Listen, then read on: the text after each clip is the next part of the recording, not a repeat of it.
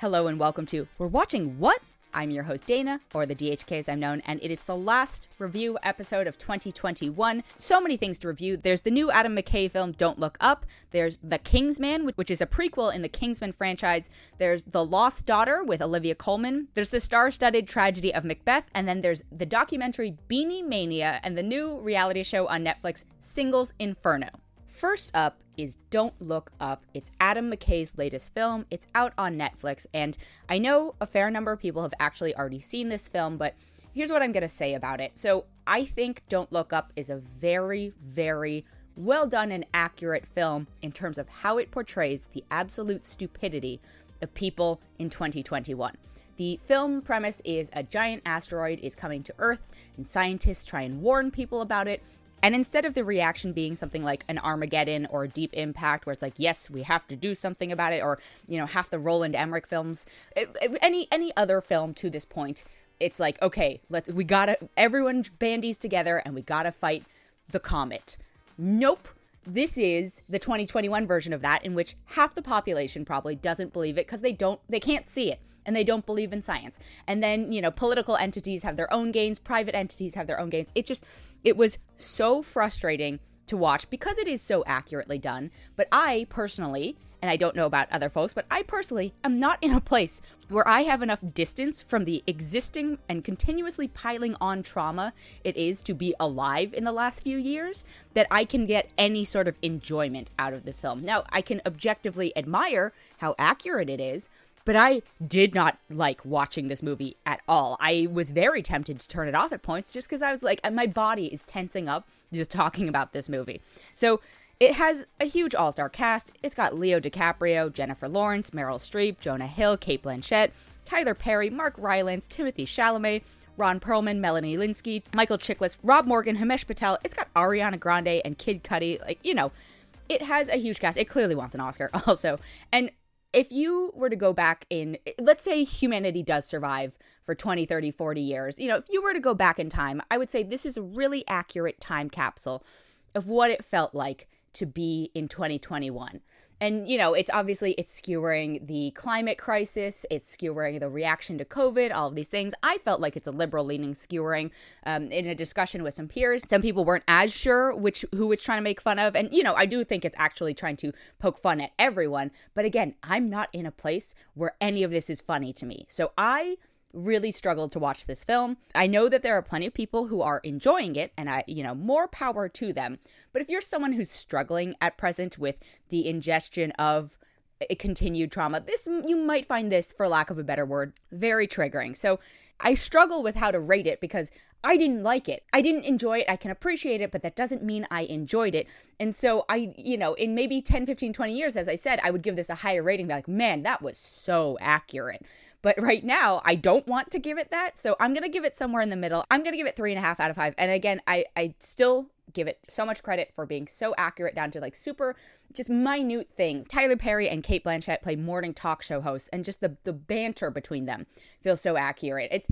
Anyway, 3.5 out of 5 for me. That's sort of a compromise between how traumatizing I find it and how accurate it is. I'm going to take a quick break and be right back. And I'm back. The next film I have is called The Kingsman. It's a prequel to the Kingsman series, and it's from director-writer Matthew Vaughn, who did the other two. It stars Ralph Fiennes, Djimon Hounsou, Gemma Arterton, Rhys Ifans, Matthew Goode, Tom Hollander, Charles Dance, Daniel Bruhl, Stanley Tucci, Aaron Taylor-Johnson, and Harris Dickinson. And I haven't rewatched the original Kingsman films in a little while, but I remember them having a sense of buoyancy and being fun, and the action was always super stylized. I just remember having a good time at them.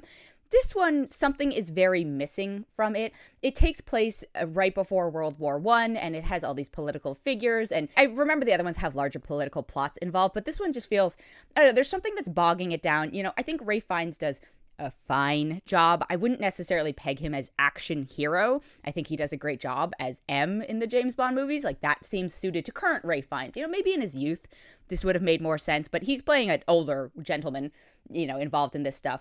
Harris Dickinson is fine. You know, he's really good in a film called Beach Rats, but he doesn't carry this film the way I hoped he would. Or I don't even know if I hoped he would, but I just expected, hey, if you're going to make a prequel, and, you know, the other ones have a bunch of really young, attractive, you know, popular people, So my assumption is if you were going to make a prequel, you're trying to elevate somebody else to that status, but I just don't know if they chose the right person and the right role for this. I could see Harris Dickinson more being like a Dunkirk. He may have actually already been in Dunkirk. I don't know. But there's something about this film, I feel like they want it to be a little more serious than the other two, but the defining thing about the other two is a sense of taking the secret spy sort of James Bond trope and then, you know, adding a tiny bit of absurd humor to it. Just thinking about the end of the second Kingsman film with like Elton John and stuff, you know, tiny spoiler there, but that to me was fun and absurd, or Mark Strong's character in it. Like those moments to me are surreal and absurd, but also great and weirdly also somehow grounded in the world they've built. This film has none of that. And also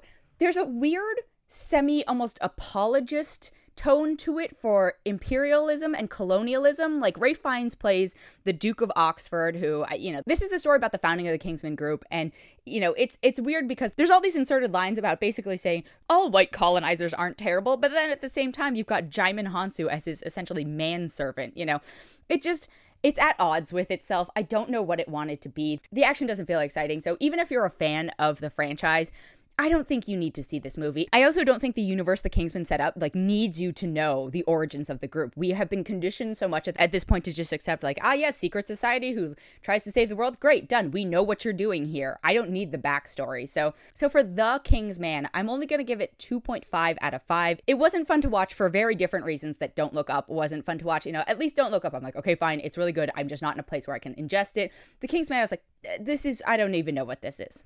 The next film I have is called The Lost Daughter. This is another Netflix film. It's written and directed by Maggie Gyllenhaal, the actress, now director and writer. And it stars Olivia Colman, which is really the big draw here, right? It also has Dakota Johnson, Peter Sarsgaard, Ed Harris, Paul Mescal, and Olivia Colman plays a woman vacationing on her own, and then she sort of forms a relationship with Dakota Johnson's character, who's a young mother, and her daughter, and then we get flashbacks to Olivia Colman's life as a mother. And I think the thing I did like the most about this film is I feel like we rarely get films about imperfect women that aren't aggressively judgmental. Just because you've become a mother doesn't mean that you don't have ambitions beyond that. That yes, I'm sure I'm not a mother, so I can't say this firsthand, but my assumption is that your life, yes, a big part of it is now going to be your kids, but the rest of your life shouldn't be required to cease. You should be allowed to have ambitions. You should be allowed to have a deep inner life. You know, if you are in a partnership, you would hope that it's an actual partnership. And the idea is not that you are just carrying the load and that motherhood is your one and only job now. So I did like the exploration of Olivia Colman's character struggle. The younger version of her is played by Jessie Buckley, who I think does a very good job. But I was almost like, is Olivia Colman old enough to need somebody younger to play her in flashbacks? I don't know about that. But either way, that's the way they chose to do it. So I credit to Jessie Buckley, who does a really great job in those moments, dealing with the pressures of motherhood. It's not a light movie. It's not, you know, it's an awards bait movie. And that there's just a tone to a lot of them that is kind of a downer. I'm like, can we not have an awards film that has peaks and valleys and all these things? And just because something's about a serious, dark story shouldn't automatically make it awards bait. I think the film is also a little uneven in that it sets up these major expectations, and then I don't know if it quite delivers on them, but I think all of the actresses do. The actors are fine too. I don't know if they're as much the centerpiece of it, obviously, but it's a good film. You know, it comes out on, it's not, I wouldn't watch it on New Year's Eve. It's not a celebratory film. I'd watch it maybe on like a rainy weekend or something but I think it's a relatively strong first outing as a director. I don't know if you can go wrong with Olivia Colman is the other thing. She's certainly helping out here, but if you're in the right mood, I think it's worth a watch. I'm going to give it 3.8 out of 5. And then the next film I have is The Tragedy of Macbeth. It's the end of the year. You know, it's all the last awards bait are cramming in before awards deadlines happen. Aside from The Kingsman, which is clearly not going to get anything except for maybe a Rousey. It's written and directed by Joel Cohen. Obviously, it is based on the Shakespeare play, Macbeth. And it stars Denzel Washington as Macbeth, Frances McDormand as Lady Macbeth. You've got Corey Hawkins as Macduff, Harry Melling as Malcolm, Brendan Gleeson as King Duncan. And I will say, as someone who at one point read the play, I was very lost in this. And I have not read it in a very long time, but I think one of the big challenges is, so it feels like a hybrid thing, right? It feels like a play and the setting is a play, and it has been adapted somewhat to the screen. And I respect and admire what Joel Coen's doing there. You know, the sets feel like they're on a soundstage, but they don't feel cheap on a soundstage. Like, the sets extend beyond, but they feel as close as it could be to being in a play that has been transported onto a screen, if that makes sense. And I, you know, it's clearly very intentional. I think there are a lot of clever tricks with some of the storytelling and, like, the witches, for example, but the problem with, and this might just be the problem with Shakespeare in general, especially when you're interpreting it, I think the screen creates a barrier. And it's a very whispery interpretation of Macbeth. And so everyone's talking pretty fast. Everyone's kind of whispering at points. And because it's not an actual stage whisper, because you're not an audience in a live stage, a lot of it got lost for me. And maybe it's my sound setup, maybe it's whatever, but I don't think so. So I'm going to go ahead and say, if you are already inclined to like this, if you're a really big Shakespeare fan, you know, this is a strong retelling of it, and I do think it's an interesting retelling. The way it sets up the blending sort of cinema and stagecraft is very clever. But if you were someone who does not find Shakespeare to be the most accessible, even in the best of times, like thinking about even Denzel Washington's own career with Shakespeare on screen, you know, I haven't rewatched it in a very long time, so I could be wrong about this actually, but I feel like even his performance in Much Ado About Nothing is much more accessible, because I also think something like Much Ado About Nothing is trying to be slightly more accessible. I don't think Joel Coen is concerned about that in his telling of the tragedy of Macbeth. So I know there's going to be a huge subset of people who are just super into this and are like, oh my God, it's the second coming, you know, all this stuff. I think it's a nice way to preserve Shakespeare on screen. I actually thought it was going to be very long, and it ended up being sub 2 hours, which is refreshing, honestly, considering how long some of the movies I've been watching recently have been. But maybe this one actually could have used a little bit more breathing room. So my recommendation would be, if you're already inclined to like it, if you're a Shakespeare fan, it's going to be for you. I think you'll enjoy it and appreciate it. But if you are not, if there's been a barrier to entry to you in the past, this is not going to be the one that makes you go, ah, yeah, really dig that Shakespeare guy. So I fall somewhere in the middle. I'm going to give it a 3.7 out of 5. I wasn't team absolutely loved it. I'm team, again, going back to the first film I reviewed, Don't Look Up. You know, team can appreciate it, but didn't have a good time watching it. Frances McDormand, I gotta say, steals the show. Best character in it. Her Lady Macbeth is just really great. Denzel is, I don't know, I haven't loved Denzel's performances the last few years. I don't know if this was the right role for him, but, you know, whatever. Or if it was the way that the text is intentionally being performed by everyone that just didn't mesh for me. So a 3.7 out of 5 for Tragedy of Macbeth. And then the next thing I want to mention, it's very brief. I'm not even going to do a full-on review of it, but there's a documentary out on HBO Max called Beanie Mania, and it is about the Beanie Baby craze of the 90s. And while it is not the most brilliantly done documentary, I do think it will give you either PTSD or nostalgia, or both. You know, if you lived through that time and you felt the joy of holding one of those tiny hand-sized bean toys in your hands, or if your parents got them for you, or if you were a parent who got them for, you know, I watched it actually with my family. My mother spent the entire time screaming at the TV that she hated everyone in it because they caused her so much pain in the 90s. So, you know, beware of that as a possible viewing hazard.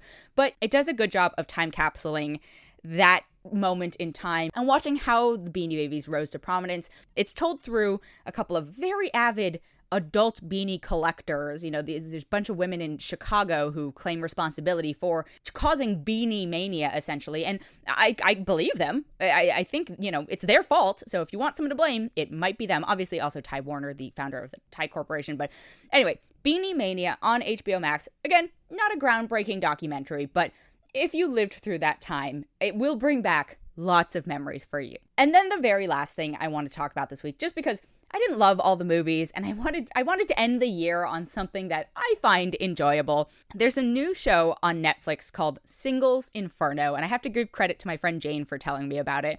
So it's a Korean show, and yes, I know we've had a lot of popularity with those lately, and I appreciate that we are opening our eyes to the world of subtitles. It's not a highbrow show. It's very much an amalgamation of, I think, a lot of the Netflix reality shows we've seen, a lot of other reality show premises we've seen. So it's a bunch of ridiculously attractive people trapped on an island together. So you've got like a little bit of Survivor, a little, it's, you know, less too hot to handle because they're allowed to interact physically, but I don't think maybe necessarily, and I could be wrong here, the PDA and like hookup culture is as prevalent in Korea. I could be wrong. I'm only a few episodes in, so it could get steamier, but it's also a little bit like Love Island, a little bit like, take a pinch of Love Island, take a pinch of Terrace House, because it does have a bunch of commentators who I find very funny. They're very earnest, but it's funny to have additional insight into it. And basically, a bunch of very hot singles are put on an island. It's called the Inferno. If they couple up, they are allowed to go to a place called Paradise, which is a very nice hotel, and, you know, learn more about each other. When they're on the island, they can't tell each other their ages or occupations, which is a very specific thing not to be allowed to tell someone, but I'm going to guess it's a cultural thing where, like, this is an important aspect of your dating life. And so revealing that is almost as personal as revealing other aspects of your life. Like, they can tell each other their names, but they can't tell each other the other stuff. Either way, it simultaneously feels very wholesome, but still gives you those dopamine kicks. But all those other reality competition dating shows are, you know, it's also got like hints of The Bachelor/Bachelorette, and that they, you know, give each other notes that says they're interested in each other, or they, you know, they're matching ceremonies.